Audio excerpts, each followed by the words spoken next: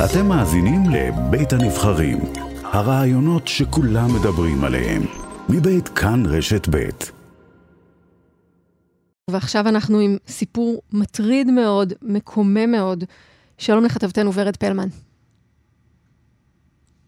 ורד איתנו?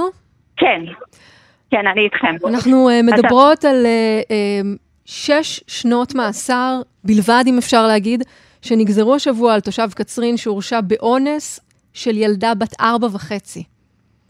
כן, נכון. אז אנחנו צריכות בעצם לתת את השתלשלות העניינים כדי שהציבור גם יבין במה מדובר. מדובר במסכת משפטית שנמשכה 3 שנים פחות או יותר, כאשר בעצם אנחנו מדברים על אברהם לשם, בן 26, תושב קצרין, שבחודש מרס בעצם נתקל בילדה בת 4.5 מחוץ לבית כנסת, ושם ביצע בה מעשים מיניים קשים.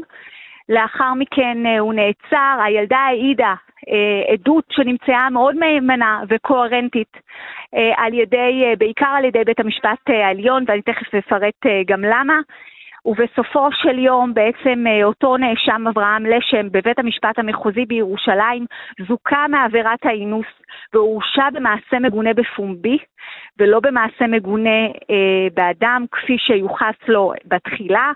הפרקליטות ערערה.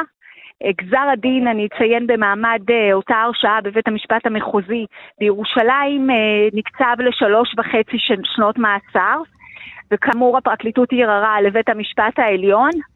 ואז בעצם לפי מה שההורים מספרים וגם מה שאנחנו נשמע עוד מעט, בית המשפט העליון כבר הציע לגזור עליו 6 שנות מאסר מבלי להרשיע אותו בעבירת האינוס, אבל הפרקליטות והמשפחה התעקשו, ובית המשפט העליון בראשות ההרכב של השופט מין הרשיע אותו גם בעבירת האינוס, שהוא בעצם אומר שאין ספק בכך שהילדה תיארה כמה וכמה פעמים בשפה שלה כבת 4.5 את מעשה האינוס שביצע בה אותו נאשם, אותו אברהם לשם. אני לא אכנס לפרטים הגרפיים. כן, לא ניכנס, אבל פשוט נאמר שיש כאן איזושהי מחלוקת. בעצם הייתה שאלה לגבי הסעיף בעצם של תחת איזה קטגוריה אפשר לומר, להגדיר את המעשים הנוראים שהבן אדם הזה עשה. ובסופו של דבר בית המשפט העליון מקבל ואומר שהייתה כאן גם עבירת אינוס.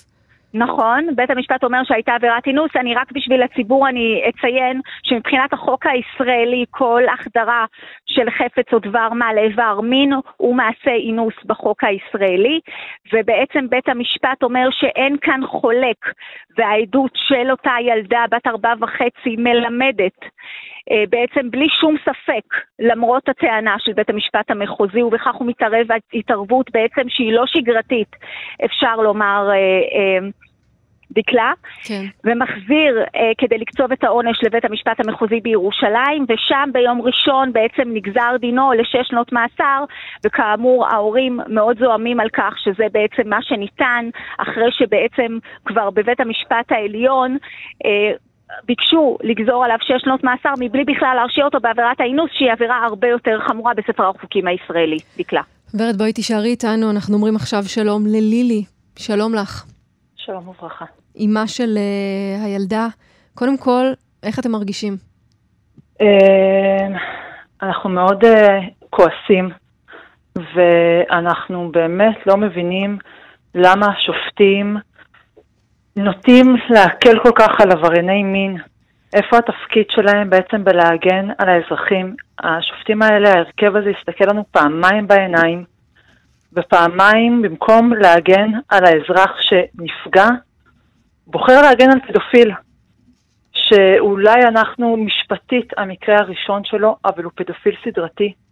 כי ברגע שאנחנו בעצם יצאנו לתקשורת ופוצצנו את הסיפור הזה, הגיעו אלינו עוד פניות אנונימיות, שאברהם לשם פגע גם בילדים נוספים.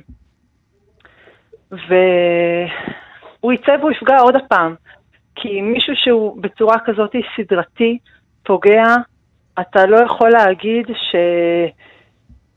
שזה יעבור לו ושהוא ישתחרר מהכלא, אז הוא כבר לא יעשה את זה יותר. אנחנו צריכים רגע להבין, הוא לא גנב משהו מהמכולת. הוא גנב נפש של ילדה. הוא רצח את הנפש של הילדה הקטנה שלי. הוא לא ליטף אותה בלחי, הוא לא נגע לה בכתף. הוא הכאיב לה באזור האינטימי שלה. התיאור שלה בחקירת ילדים, אני חושבת שאני לעולם לא אשכח את המשפטים שלה, כמה הוא הכאיב לה. לילי, אני שומעת את הכאב שלך, וזה באמת בלתי נתפס. אני חושבת שאי אפשר לתאר עד כמה הדברים האלה הם נוראים. מה מצבה עכשיו? אנחנו בערך 3 שנים אחרי, יותר? אנחנו 3 שנים אחרי, והיא פגועה. היא ילדה קטנה. היא מבחינתה, כמה שהיא אומרת שהוא הכאיב לה, היא גם אחר כך אמרה, והוא עוד עשה עליי פיפי. כאילו, היא לא הבינה מה הוא באמת עשה. אז על זה מביאים עונש כל כך קל? לילי, בואי... מה אנחנו צריכים שחס וחלילה שאף אחד לא ידע מה אנחנו עוברים, שזה לא יקרה לאף משפחה. אבל אנחנו צריכים שהמקרה כזה יגיע לפתחם של פתח הדלת של השופטים, לבית האישי שלהם, כדי שהם יבינו מה עובר על הילדה ומה אנחנו עוברים, כדי שהם ישתמשו בעונשים שמותר להם לפי החוק. תשמעי, אני חייבת להגיד שבאמת... 16 שנה. ובסופו של דבר הם גוזרים 6 שנים. אני רוצה שבהקשר הזה נספיק לדבר גם עם לירון אשל. שלום לך, מהמועצה לשלום הילד. שלום, דקלה. שלום לירון. איך אפשר להסביר גזר דין של 6 שנות מאסר, במקרה כל כך נורא, כל כך חמור, כשבעצם החוק מאפשר לקצוב עונש הרבה יותר חמור? אז אי אפשר להסביר. אין תשובות טובות לענישה כזאת, ואני שומעת את הזעקה של לילי, ולצערי אנחנו נתקלים במקרים האלה יום אחר יום אחר יום. שילדים קטנים שאנחנו פוגשים ומלווים אותם במועצה לשלום הילד לאורך ההליך הפלילי, שואלים אותנו ככה נראה צדק, והתשובות הן מאוד מאוד מוגבלות, וזה תיק שכביכול הגיע לעליון, והיינו אמורים על פניו לסמוך מההחלטה שהתקבל הערעור והוחמרה הענישה, 6 שנות מאסר על פגיעה בילדה בת 4.5, שנפגעה לה הנפש בצורה אנושה, ואנחנו צריכים להבין מה זה 6 שנות מאסר. זאת אומרת, הוא יוכל על התנהגות טובה, אני אומרת את הכל במרכאות, כן. לקבל גם קיצור של שליש, וזה אומר שאולי עוד שנה הוא כבר משתחרר. כשאנחנו מבינים שהילדה עוד תצטרך לעבור שיקום ארוך הרבה יותר מזה.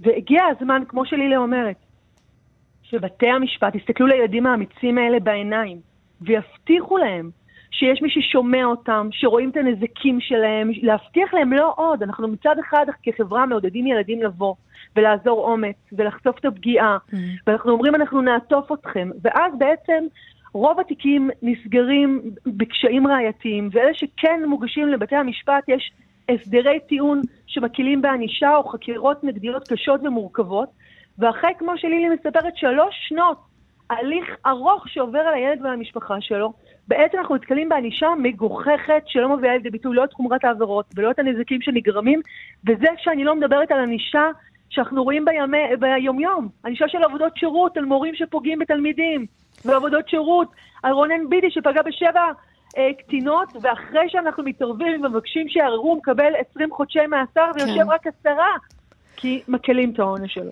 אנחנו ממש ככה לקראת סיום. לילי, ממה שאתם מבינים, הולך להיות ערעור על העונש הזה? אני חייבת לציין שהפרקליטות באמת עשתה עבודה מצוינת בכל ההליך הזה, ואנחנו מבקשים ממנה בעצם להמשיך, כן להגיש ערעור לעליון, וכן למצות איתו, בעצם עם כל עברייני מין את הדין שמקומם לא בחברה, הם לא אמורים להסתובב בינינו.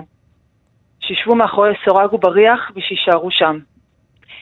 כן, דקלה, אני יכולה לומר בהחלט בפרקליטות מחוז ירושלים, כבר אמרו שהם שוקלים צעדיהם בהמשך לגזר הדין, הם אמרו את זה כבר ביום ראשון, הדבר הזה יעלה כמובן לפרקליטות המדינה, שהיא זאת שמגישה גם את העררים לבית המשפט העליון, ולא מן הנמנע שאכן יוגש כאן ערעור לגזר הדין, וזה עדיין לא סוף פסוק בפרשה העגומה הזאת, שבית המשפט המחוזי ככל הנראה לא הפנים את אותם מסרים שהעביר לו בפסק הדין, דין שאני אומרת שהוא פסק דין באמת לא שגרתי, כאשר בית המשפט העליון מתערב בקביעות עובדתיות ומהימנות של בעצם של עדויות שונות, ולכן יש כאן אפשרות שהפרקליטות תערער על גזר הדין. אנחנו בהחלט נמשיך לעקוב. 6 שנות מאסר למורשע באונס של ילדה בת 4.5. ורד פלמן, לילי ולירון אשל, המועצה לשלום הילד, תודה רבה שהייתם איתנו. תודה.